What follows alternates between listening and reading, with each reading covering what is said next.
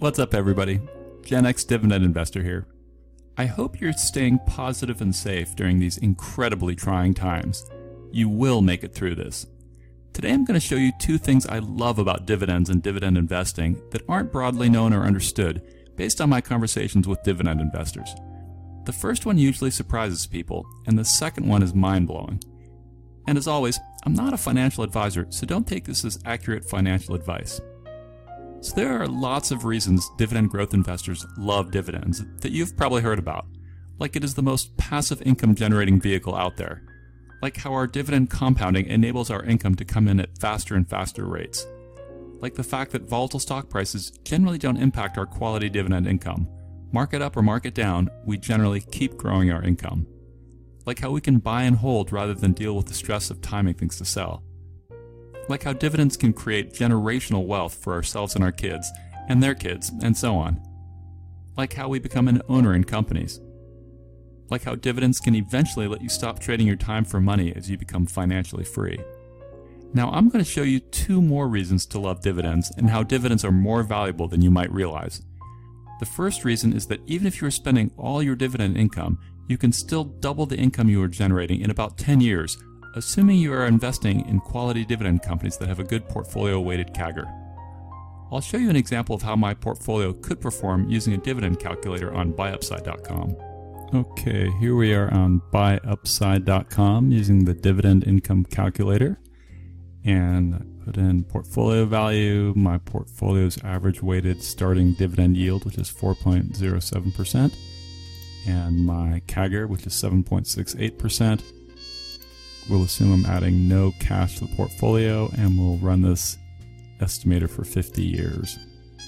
Okay, so the way to read this is this column right here is if you are just spending the cash and not reinvesting the dividends, and this column right here is the column for if you are reinvesting the dividends.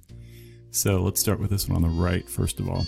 So basically about every 6 years it will take for your income to double if you're reinvesting the dividends. So you see in 1 year we're at 53,000, and in about 6 years we hit 100,000, which is about double.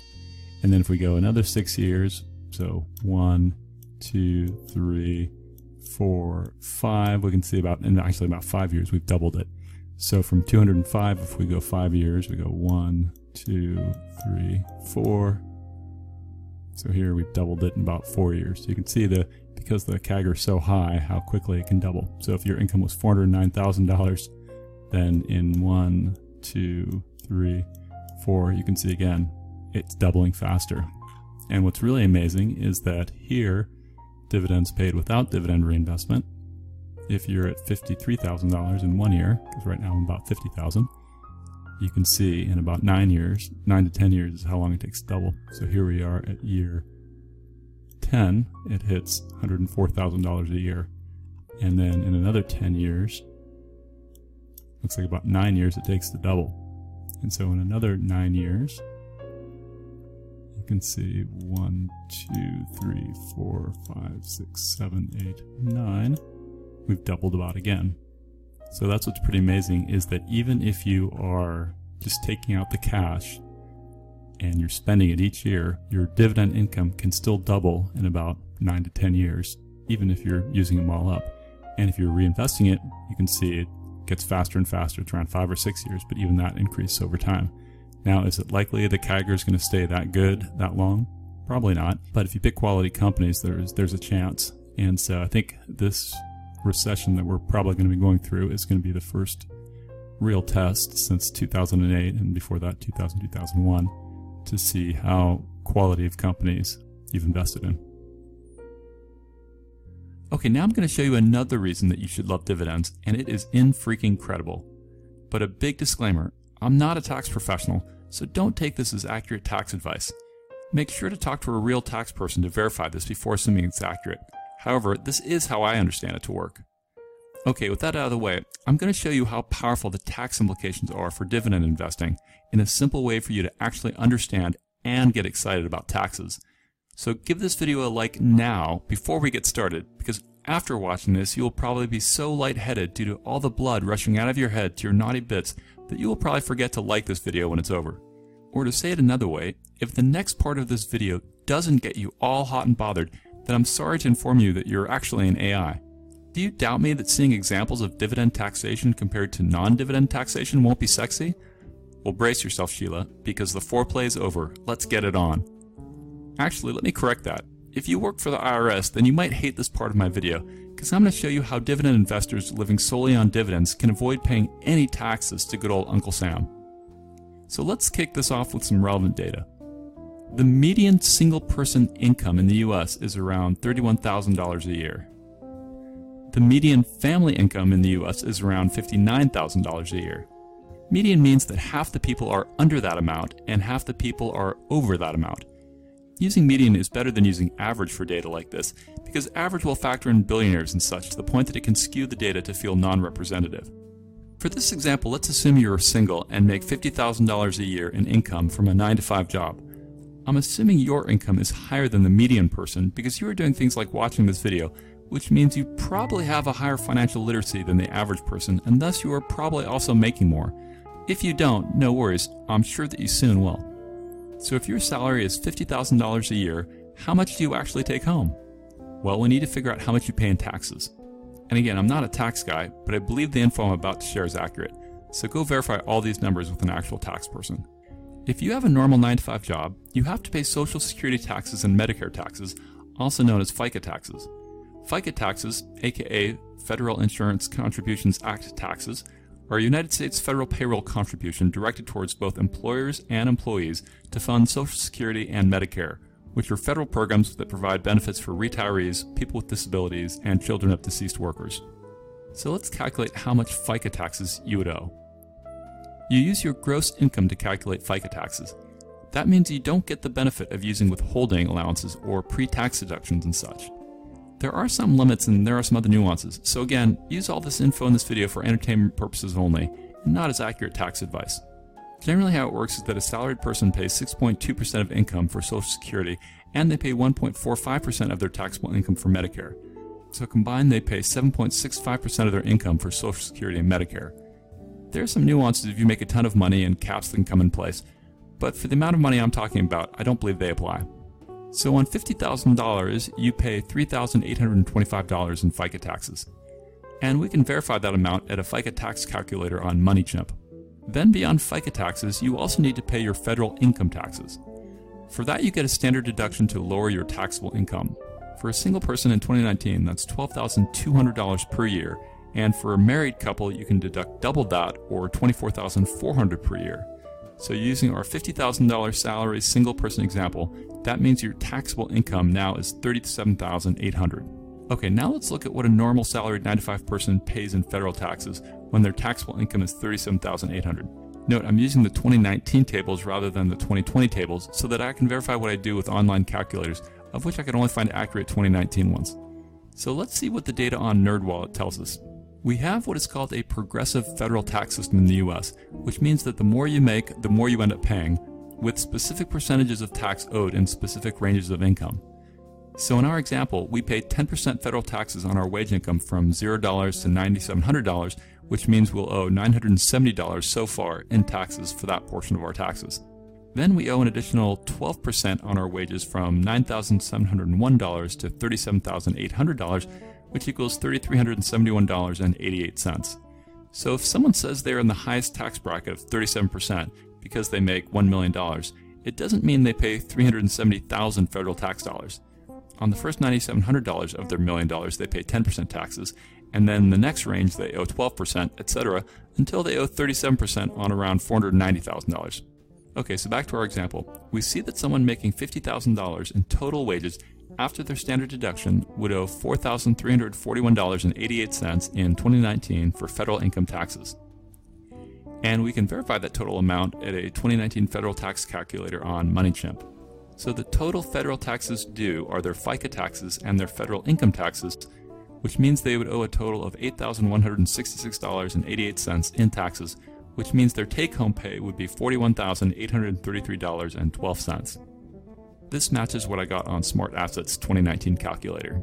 Now, many folks also have state income taxes, but as each state is fairly unique on how they calculate that, I'm going to assume for this example that you live in Texas or Nevada or Washington or Florida or some other state with no state income taxes. My plan is to live in a state with no state income taxes. Obviously, if you had state income taxes, then you'd have to factor that in at this point. Okay, now here comes the boom. Let's see what your taxes and take-home would look like if you had $50,000 of qualified dividend income rather than wage income. So there are basically two main types of dividends, qualified and non-qualified. To be qualified means your shares must be held for more than 60 days throughout the 120-day time period, which begins 60 days before the ex-dividend date, and they can't be something like an MLP or a REIT, which don't enjoy the tax treatment of qualified dividends. Here's an example I saw online. If a company paid a dividend on September 1st and the ex-dividend date was July 20th, you would need to have owned your shares for at least 61 days between May 21st and September 19th, and when you count the days, include the day you sold the shares but not the day you bought them. Or to generalize, you need to hold your U.S. company dividend for a couple months for it to be considered qualified, assuming it isn't an MLP or a REIT. For reference, my portfolio is over 95% having the potential of being qualified, as I only own 4-something percentage in REITs, which I hold in tax-sheltered accounts. Now, there are two magical aspects of how qualified dividends are taxed. Number one is that they are taxed at the capital gains rate, which is way, way better than normal earned wage income. And number two is that you don't pay FICA taxes on them, i.e. you don't have to pay Social Security and Medicare taxes on qualified dividends because, and I quote, capital gains are considered unearned income and therefore are not subject to FICA taxes. Let me repeat that. Qualified dividends are not taxed for Social Security or Medicare and get to use the much better capital gains tax tables. Okay, pick your jaw off the floor. I know, hard as a rock, right? Let me show you how amazing this is. Let's take a look at some capital gains tax tables from NerdWallet. What we see is that if your taxable long-term capital gains income is $40,000 or less as a single person without other income, you pay zero in federal taxes. Did you hear me? Zero. And remember, you first subtract your standard deduction from your dividend income. But that's not all. You also pay $0 for Social Security and Medicare taxes if you only had qualified dividend income. And if you live in a state like Texas, you also would have no state taxes. And that is even if you hold your dividends in a taxable brokerage account. So that means you can make a bit over $50,000 a year in qualified dividend income in a taxable brokerage account in 2019 as a single person, and you would owe zero in taxes. Compare that to a person who's slaving away at their 9-to-5 job and making a decent $50,000 a year salary, but ends up only taking home $41,833 after they pay their federal taxes, compared to the person with qualified dividend income who is partying on the beach and taking home all of his $50,000 of passive income. Of course, if you made a salary income and had qualified dividend income in a taxable brokerage, then you would have to pay various types of taxes. But I'm trying to do an apples-to-apples comparison of the power of pure dividend income versus wage income, and why your estimated dividends are worth way more than you're probably realizing. Effectively, the buying power of $1 of qualified dividends is more than the buying power of $1 of your wages when we account for standard taxation. Or to put it differently, if you made $41,833.12 in dividend income, your take-home pay and your buying power would be the same as having a salary of $50,000. In fact, as a single person for the 2019 federal tax year, you can make $52,400 of qualified dividend income in a taxable brokerage account and pay zero in federal taxes. And if you lived in a state like Texas, you would pay zero taxes overall. Again, I'm not a tax advisor, but that's how I understand it. And it gets even better as a married couple. As a married couple, you can make around $100,000 a year in dividend income and still pay $0 of FICA taxes and $0 of federal taxes. And if you live in a state like Texas, then you are also paying zero in state income taxes. Let that sink in. You are making a bit over $100,000 a year, and you would be paying zero in taxes from a taxable brokerage account. So your dividends are worth way more than you realize because of their amazing preferential tax treatment. Go ahead and go get some tissues to clean up. I'll wait. So why does the government tax qualified dividends less?